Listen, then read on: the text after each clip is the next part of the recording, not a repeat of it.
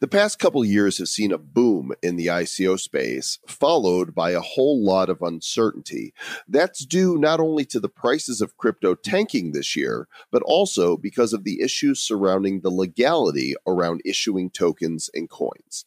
While we're not financial advisors or legal experts, we are fortunate to encounter people who are. And today we'll have a very informative discussion with Mark Roderick, one of the leading crowdfunding and fintech lawyers in the United States. You'll discover what's legal, what's not, and where the future is taking us. You don't need to be Perry Mason to know the SEC is going to crack down on the scams, but it's important to know how regulation is going to legitimize our beloved blockchain world.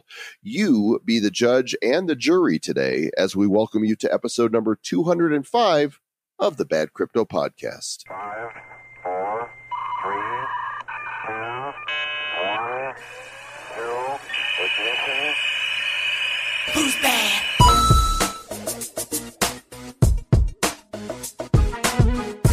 And once again, we bid you a fond welcome to the Bad Crypto Podcast, the show for the crypto curious, the crypto serious, and the crypto litigious. Well, we don't want you to be litigious, but I'm Joel Comm, and that guy right over there wearing the Kansas City hat is Mr. Travis Wright. Hey, how'd you know I'm wearing a Kansas City hat? I don't have video on. That's all you wear are Kansas City hats. You probably sleep with them on. There's a Kansas City hat on my head. That is weird. Yeah. How'd you know that? Because you sleep with them. You shower with them. You sleep with them. You go to the crapper with them. I sometimes do that. I most of the time do that. But I don't sleep with them, Mr. Joe Com. That would be silly. Well, you're sometimes silly. That's not true. Hey, but we thank you guys for tuning into our show. Thank you so much. We are the podcast for the crypto curious and serious. Sometimes serious. This isn't radio. They don't tune in. They just download or stream. It's not Actually, they turn it on and listen. That's true, but they don't tune in. Yeah, listen to 97.3. BCPT. Around the world on the blockchain. It's the Bad Crypto Podcast. Yes. And Over we are 800 million downloads so far. Mm-hmm. And we are duck going stuff, so you don't have to. You don't have to even take your time duck going, because we got that covered for you. And we'd love to hear from you guys. In fact, it's been a while since we've given out the Bad Crypto Hotline, where you can call, ask questions, say hello, tell us about a token that you want to hear us talk about. It's 708-885-9030 is the phone number. Wait, you didn't get that? Here, grab something to write with. Right? Okay, we're waiting. Grab a utensil, a Sharpie, so you can write it on the palm of your hand. 708-885-9030. That's true. Or you can send us some smoke signals at puff puff pass. Puff puff pass. Are you over there puffing right now? I am not. It's too early in the day for that, Mrs. Joel Com. We got a great interview for you guys today. Mark Roderick was more knowledgeable than we even hoped he would be. He's got a fantastic blog, is proficient in the area of legality, law surrounding blockchain and cryptos. You're really going to enjoy this. But first, a shout out to our show sponsor. We are advisors with Digitex, and they are also sponsoring this episode of the show. Very episodic. Yes. So they're launching a commission-free trading platform. So, if you have some Bitcoin or Ethereum or Litecoin futures, you want to deal with those, they allow you to, that platform allows you to do those trading. Pretty handy stuff. And it eliminates all transaction fees as well as withdrawal and deposit fees. And pretty handy stuff. Has a very nice user interface to make trading more fun, right? Actually, I think it's very clean, and it's going to be full on ready to go here at the end of the year. So be sure to sign up for early access.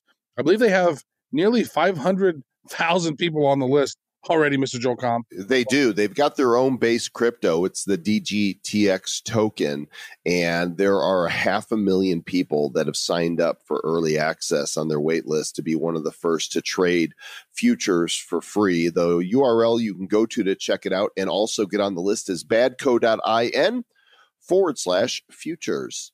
So check it out in the present. Yeah. And speaking of the present, it's time to get into this great interview with Mark Roderick. So let's go ahead and do that. Here we go. The last couple of years have seen ICOs run amok, higgledy-piggledy, if you will.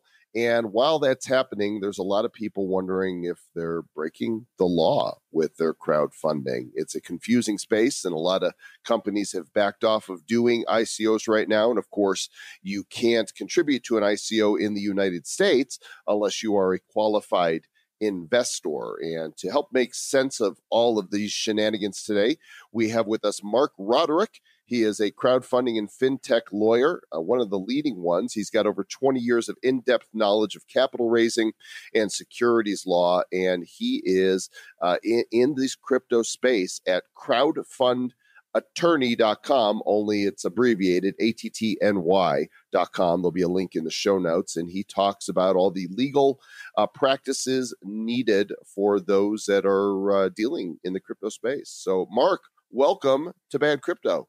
Welcome to be here. No, good to be here. Thank you. Welcome. Yeah. Yes. It's bad. That was awkward. Bad crypto podcast. It's bad to be here. It's bad to be here. Yeah. Did I accurately kind of position the ICO space as it's been for the last couple of years? Relative to what? You said some things that were right. You said something that wasn't exactly right. And we could jump in there. So you said that you can only participate in an ICO if you were a qualified investor. That is what you said, I think. Go back and check. I did say that. Those were my words. Check the tape. It depends. So on some kinds of ICO offerings, you don't have to be a qualified investor, or to put it differently, everyone is a qualified investor. And in other kinds of ICO offerings, there is this concept of being a qualified investor, which means in those cases a so-called accredited investor. And most ICOs are done to accredited investors only, but by no means all. There are some ICOs where anybody can invest. It depends on the kind of securities offering being conducted.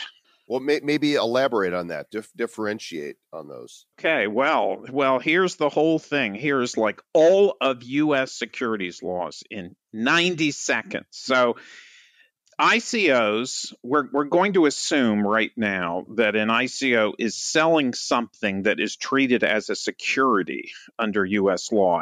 And you've probably done whole shows on that question. When is a token a security and when is it not?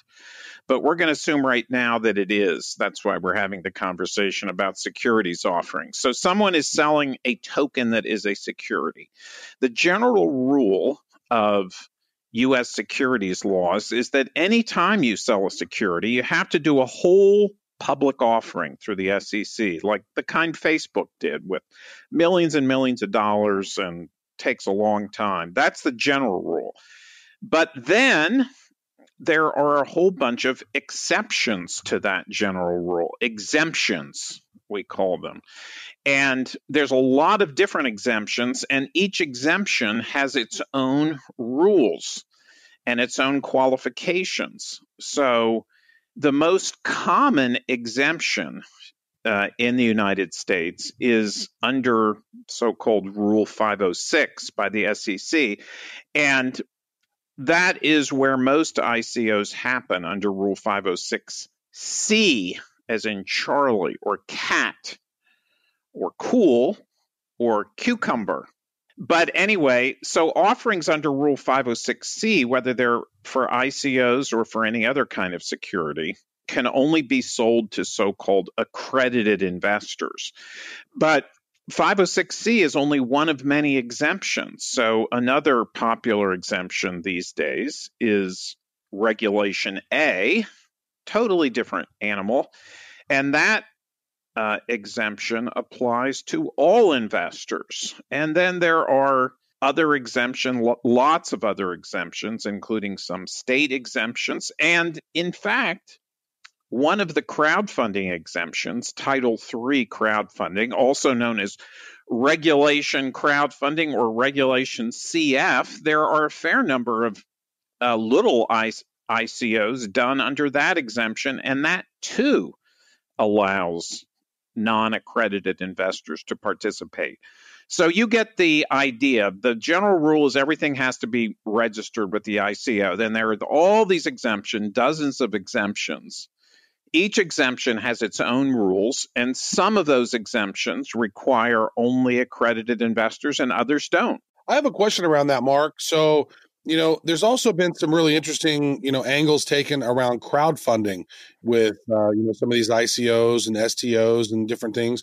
And like, for example, there's a company called Republic.co that allows you, I think they can accept up to $1 million in retail investors. I know Start Engine, which had been a sponsor on our show at one time, they also do something similar with crowdfunding. So how does crowdfunding sort of flow into this? Because to me, it's like it merges the ICO plus Kickstarter type of stuff, which was the next step, the next evolution of crowdfunding. Because I was like, whenever I could buy stuff from Kickstarter, I was like, well, how come I can't buy part of the company and I'm participating in helping them grow their company, but I don't get any equity? Now we're getting to the point where, well, now that's like, oh, well, you maybe not getting any equity, but you're getting some tokens. Now we're seeing STOs and maybe getting some equity in the company along with these tokens. But how do you see crowdfunding fitting into the overall scheme of things? Okay, so what you are talking about is this.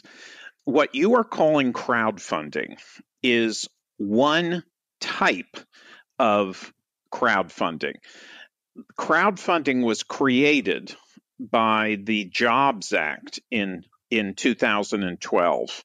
And the Jobs Act created actually three kinds of crowdfunding. It created Title II, Title III, and Title IV.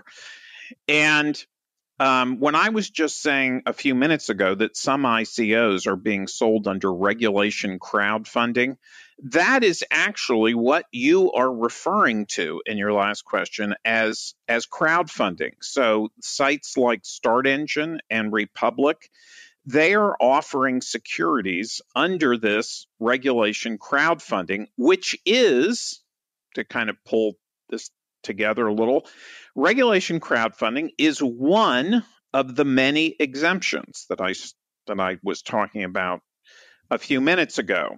And it, like all the other exemptions, it has its own rules. And one of the rules is you can only raise $1 million. It's actually $1,070,000. Another rule is that anybody can participate, including non-accredited investors. And then there are a whole bunch of other rules, including limits on how much each investor can invest. And it's a very small amount. So, yes, you are absolutely right. That kind of crowdfunding, we call it Title III crowdfunding or Regulation CF or Regulation crowdfunding, that is being used to sell securities in the token world.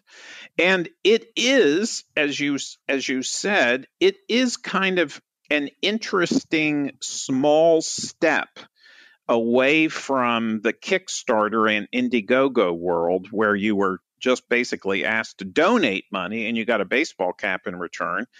And now those same kinds of companies, small companies just getting off the ground or getting on their feet, now they can offer you something more than a baseball cap using Title III crowdfunding. They can offer you stock or some other kind of security instrument. So there is a very nice connection between sort of the Kickstarter version of crowdfunding and the equity kind of crowdfunding, this new Title III. And there are a lot of blockchain companies trying to use Title III to raise money. You're absolutely right. Is that the evolution of this? Is that where it's headed, or do you see us going through some other permutations before we settle on a form of crypto crowdfunding? I think we've sort of settled on it.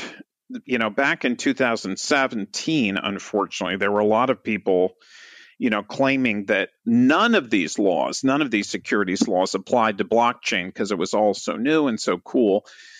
That idea, I think at this point has been pretty effectively quashed by the SEC.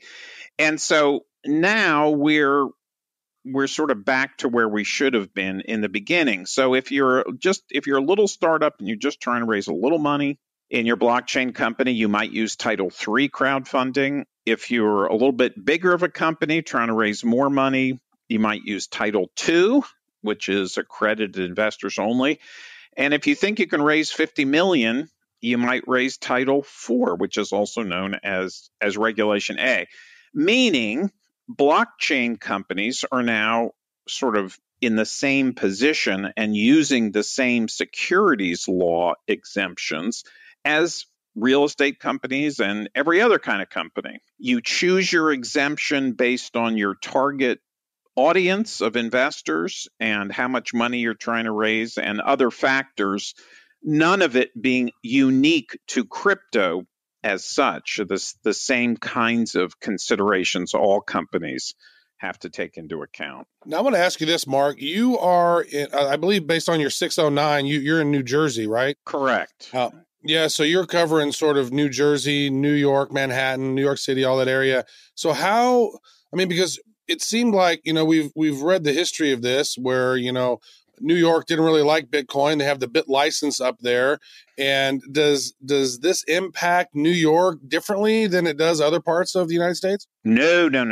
This is a national and even an international phenomenon. I mean, as we all know, I think the blockchain world, actually like the crowdfunding world, blockchain world is sort of has its, I would guess, its center in the Los Angeles area.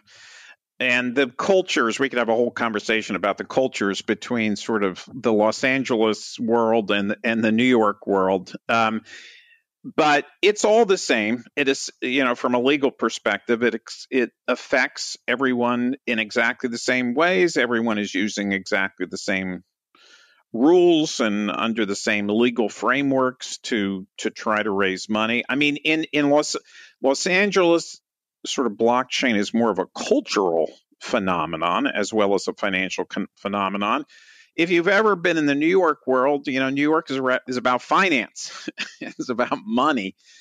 And so the two cultures sort of come at it a little differently, but they both end up in the same place and they're all subject to the same rules. Okay, so here we are, late 2018, and investors are looking for reliable channels to place their money into blockchain. What types of things should investors be looking for here to make wise investments? Well, I will tell you, that is a good question, and that's not a good answer. But as you know, and all your listeners know, there has been so much hype around blockchain and crypto. In the beginning, people sort of thought, well, if it's about blockchain, then I'm going to get rich. Just as in 1996, people, if it said .com, people thought it would be a great investment.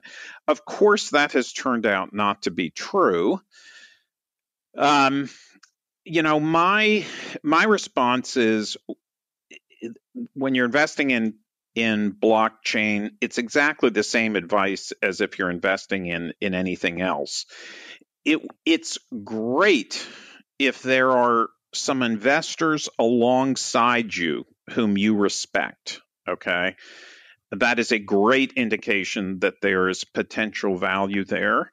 I think that it's a great idea, as it is, the Warren Buffett thing. You should understand what you're investing in. Why is this particular crypto or blockchain application, why is it going to make money?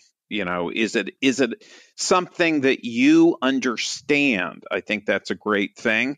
I'm partial to investments that have been curated by somebody. So, a company that has had to prove to show its business plan to a reputable crowdfunding site, I think is by definition a better bet, than a company that you heard about through a friend, or a company that is on one of the sites that is not curated, that is so-called bulletin board sites.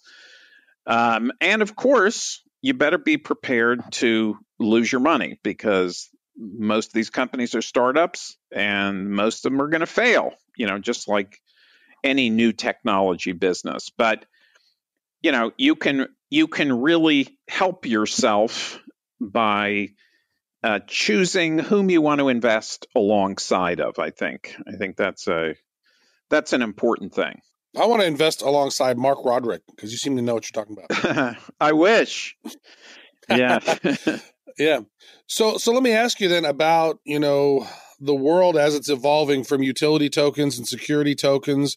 And, you also talk about using finders to sell securities, including those tokens. So maybe if you want to discuss that a little bit, like that whole ecosystem of security tokens and how we're evolving into that, and maybe how investors can benefit from that, or do you have to be a certain class of investor to even be able to take advantage of those? Sure. So I'll try to shed some light on these terms like security token and utility token and things like that. So again, going way back in history, meaning to 2017. So people long started ago. That was yeah, forever ago. so like just my great grandfather was practicing law then. So people started selling these things called tokens. Now, what is a token? My favorite example is you're going to start a movie theater chain. You don't have any movie theaters yet. You're going to start a movie theater chain. The traditional way to raise money would have been to sell stock in your company, right? Join my company. We're going to build these theaters. Then we'll pay dividends and so forth. Alternatively, however, there was always a different way to raise capital for that movie chain theater, and that was to sell a lot of little blue movie tickets, the little paper tickets that get you admission to see a movie. Okay, those very high tech, little blue tickets.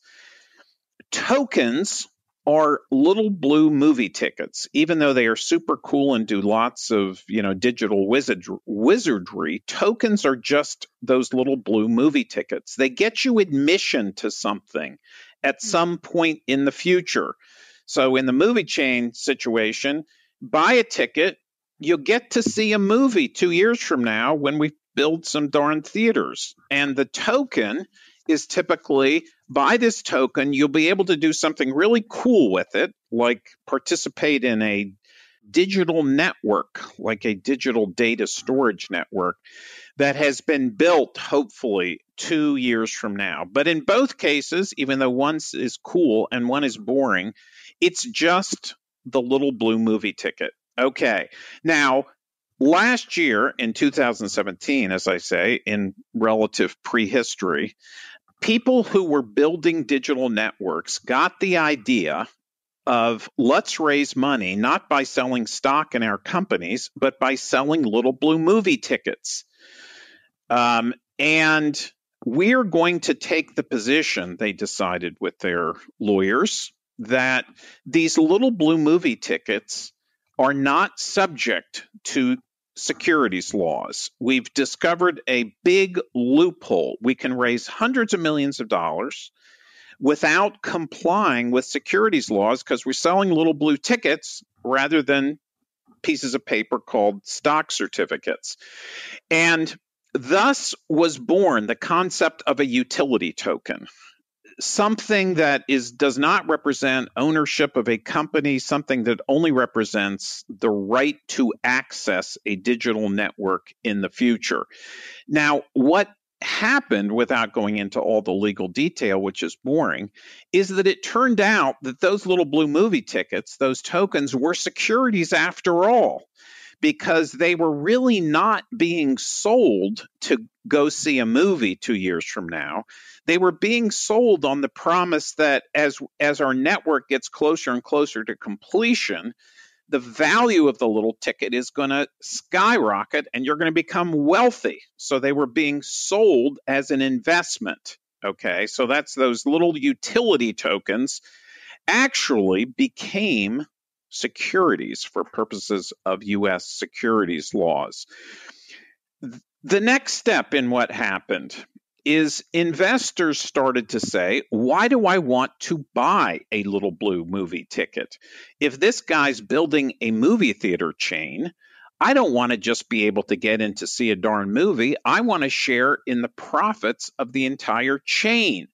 And so investors started to push back and say, I think I'd like stock after all. Okay, so that's the next little piece that happened. And then the next piece that happened is, well, since blockchain technology is so cool, and because utility tokens are going to be treated as securities anyway, and because investors kind of like stock, let's just sell stock certificates that are themselves tokens. And that then became known in the industry as security tokens. Security tokens are nothing more than a stock certificate that is being kept track of on the blockchain and is therefore referred to as a token. So I hope, listening to myself tell that whole story, it sounds hopelessly complicated, but I hope you get the impression that we've sort of come full circle. That movie chain owner who went from selling Little Blue movie tickets, then he realized that it was a security, then the people buying him thought they'd rather have securities anyway, is now back to selling stock in his company, but he's just calling it a token. That's a security token.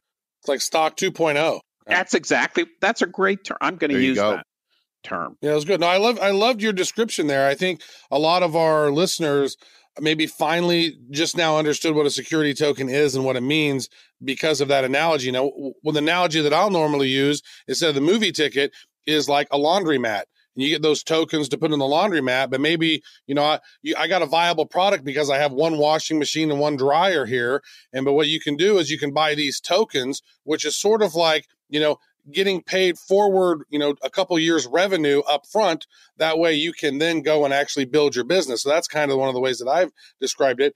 But I love your movie ticket, now I want to go to the movies. No, but I actually like your analogy. I think it's a great analogy because one of the reasons investors have pushed back to take your analogy, okay, I bought little tokens that I can put into your washer and dryer. Well, let's say as your business plan develops, you decide you're going to use a slightly different kind of washer and dryer. And my tokens don't fit that kind. So that is, in fact, what can happen with a utility token. And the investors are scratching their head and saying, now, wait a second. I want to participate in this company no matter what kind of washer or dryer you end up using. So you know what? I think I'd rather own stock. But your analogy and pointing out, which I failed to do, this is just prepaid revenue. Right. It's just prepaid revenue. That's all these tokens really are. Once you cut through all the, cool technology and the amazing things they can do, we're just talking about prepaid revenue, which is also, why there's a tax difference between selling stock. When a company sells stock, it doesn't pay tax. If you sell Little Blue movie tickets, you're just, it's like prepaid magazine subscriptions. You got to pay tax on it. So it all makes sense. We have the best analogies here. We have the best analogies and terms that you're swiping for Mr. Travis Wright. He's going to need to contact a lawyer, to make sure that the trademark is covered. Here's my question for you, Mark. Retroactively, how does this affect the companies that have done these token raises? Obviously, the SEC is investigating the, outright scams. But for those that were doing this that have a legitimate business, what happens? Well, some of them are being sued. So a lot of people did illegal ICOs back in 2017. That is to say, they sold tokens that really were securities, and they pretended that they were not securities. And the result of doing that, which they didn't realize at the time, was that if your investors lose money, they have the right to get it back from you personally. So that is what we call a boo-boo. That's the technical legal jargon. I did see that. I did see that in the law books. Yeah, Bubo. There's a whole bunch of chapters on it, and so those entrepreneurs now could face, absolutely devastating lawsuits, and the lawyers involved who were giving them that bad advice actually also could face devastating lawsuits. And similarly, you had asked about the finders and stuff. People were, paying, go sell 1 million of our tokens and we'll pay you 10%. Oh, that sounds like a great idea. But when you're doing that and those things turn out to be securities, it's kind of like finding out that you were touching kryptonite when you were Superman. Because now all those finders were getting percentages from selling tokens. Oh, that was illegal. And the companies who were paying them, that means their offering was illegal and the investors have the right to get their money back. So it is potentially retroactively a really big hurt for those companies. I think the legal terminology is a cluster. It really is. Cluster boo-boo. I want to ask you a couple of things. I have a couple of questions. First, I want to ask you then about airdrops, because what if it's an airdrop and they're dropping these tokens to people in their community, but it's a security? Because that's one thing that we've wanted to do as Bad Crypto, because we work with a lot of these different crypto companies, is like, hey, come on Bad Crypto and do an airdrop to our listeners. But then we've chatted with attorneys and they say no, because that could be a security that could make you liable. That could be a problem. And so we've not actually done that, but we thought, how cool would it be? But we've held off on that. So maybe what are your thoughts on airdrops? And then after you answer that, then I'll ask my other question. Okay. Well, the SEC is going to take the position that airdrops are an offering of securities. That is pretty clear that the SEC is going to take that position. Now, do I think it should be treated as an offering of securities? It depends. I mean, I generally kind of scratch my head and think, no, it shouldn't be treated as an offering of securities. But here's what's going on. The SEC is saying airdrops don't happen in a vacuum. A company issues securities, tokens, and then does an airdrop with the purpose not of making gifts to a whole lot of people, but with the purpose of increasing the value of the other outstanding tokens or of the tokens to be issued in the future. So while on a standalone basis, it's possible that if the only tokens a company ever issued had been airdropped, those might not be securities. That's never how it happens. Companies do an airdrop in conjunction with other, like with a sale of securities. And so the SEC kind of says, well, we're going to put those things together and treat it all as one big offering of securities.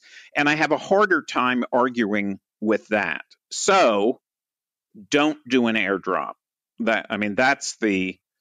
If you guys are thinking about it, don't do it until you talk about specifics with some qualified securities lawyer. The SEC is going to treat these things as securities offerings. That's interesting. So, we've had a lot of conversations on here, Mark, about, retail investors and how, when it comes to ICOs, anyone could invest in an ICO, except if you're in America now, you can't, because America. And so I've had some challenges with that. It's like, look, I can go down and blow $500 on lottery tickets for the Powerball if I want, but I can't spend $500 on an ICO where I could actually maybe get some returns on that. What are your thoughts on that? And maybe what are some solutions, or where do you see the industry heading for retail investors who aren't those, accredited $1 million holders? Because here's crypto, decentralized space, but what's happening in America is the rich get richer, and people who, maybe want to participate now are on the sidelines unless they use a VPN or sort of circumvent the geography of it all. But there's the slippery slope as well. So maybe what are your thoughts on that? I'm glad you asked me that question.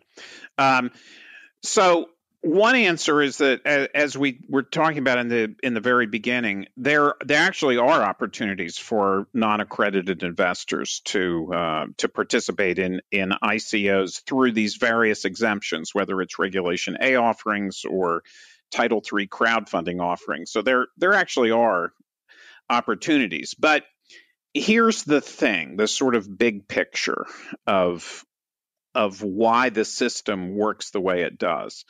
It is absolutely true that anybody can go to Las Vegas and gamble away their entire net worth. And it's absolutely true that anyone can go buy a Lamborghini, even though, they're not nearly, their net worth doesn't justify that. That's because the government doesn't care whether people continue to go to Las Vegas or whether people continue to buy Lamborghinis. So the fact that someone lost all their money there, the government has no interest in that. Conversely, the government has an enormous interest in ensuring that Americans continue to trust the U.S. capital markets. The United States has the most stringent securities laws in the world. The United States also has the healthiest, most vibrant, most active capital markets in the world, giving U.S. companies access to almost bottomless pools of capital. And those two things are not unrelated. The fact that we have the most stringent securities laws in the world and the healthiest and the wealthiest capital markets in the world. When investors trust the capital markets, they invest money. The point being that the government has a tremendous interest in ensuring that the capital markets of the United States remain healthy. So there are a lot of companies today, and always have been a lot of companies around the world, who maybe could get listed on the Toronto Stock Exchange because it doesn't have tremendously high standards, but could not get listed on the U.S. Stock Exchange. And the U.S., there's some short-term loss there. The U.S. And its entrepreneurs suffer a short-term loss because it won't take that company, right? But in the long term, it makes the decision, we don't want that company, because we want investors to know that if a company is listed on the New York Stock Exchange or on NASDAQ, then it has passed through some very stringent filters. So that's a kind of long way of saying that there's a reason why the securities laws limit what non-accredited investors can invest in. One of the foundational points of U.S. securities laws is that rich people can take care of themselves because they can hire lawyers and accountants and financial advisors, and non-rich people cannot. And although we can all think of lots of exceptions to that rule both ways, in general, it has served the capital markets pretty well. And yes, we do keep some very smart, sophisticated, non-accredited investors from investing. But the flip side of that is we keep people from investing who shouldn't be investing. And one way that the system might get tweaked in the near future is to change the definition of accredited investor to let more people, sophisticated people, through the filter. But as a general matter, keeping the U.S. securities markets healthy and maintaining investor trust in the securities markets is more important than sort of losing short-term money. Does that make any sense? Yeah, it does. I'm still of the mindset that, you know what, people get to do what people want to do, but I understand it. And it's great that we do have such solid markets here in the US, and you could certainly attribute a lot of that to the regulation that we have. Yeah, I mean, it's a constant tension, right? Because you do want to let, part of the American way is you do want to let people do what they want to do. At the same time, we have lots of rules to keep people from doing things that they shouldn't do, even if they think that they should do them. So the way the law works is it is constantly evolving to meet the needs of business people. And it will do that here too. It will happen a lot more slowly than a lot of us would like, but it will evolve. I will say that the history of the cryptocurrency and blockchain market, such history as it's had, you wouldn't necessarily look at that and say, it's what's happened over the last 18 months and say, boy, I wish more widows and orphans had been allowed to invest their savings in that. You know what I mean? Well, when you put it that way, come on.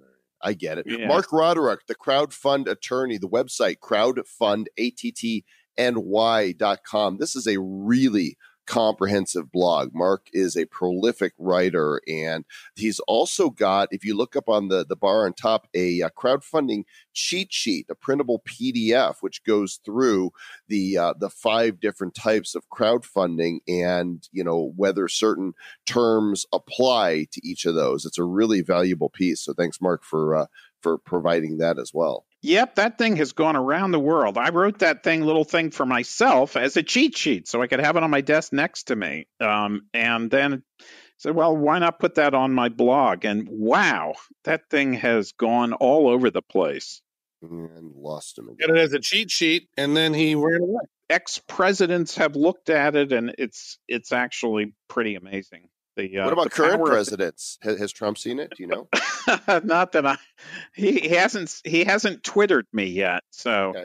Well, I guess I've seen it. It was tremendous. Nobody makes better report things cheat sheets than Mark Roderick, I can assure you. Yeah, something like that.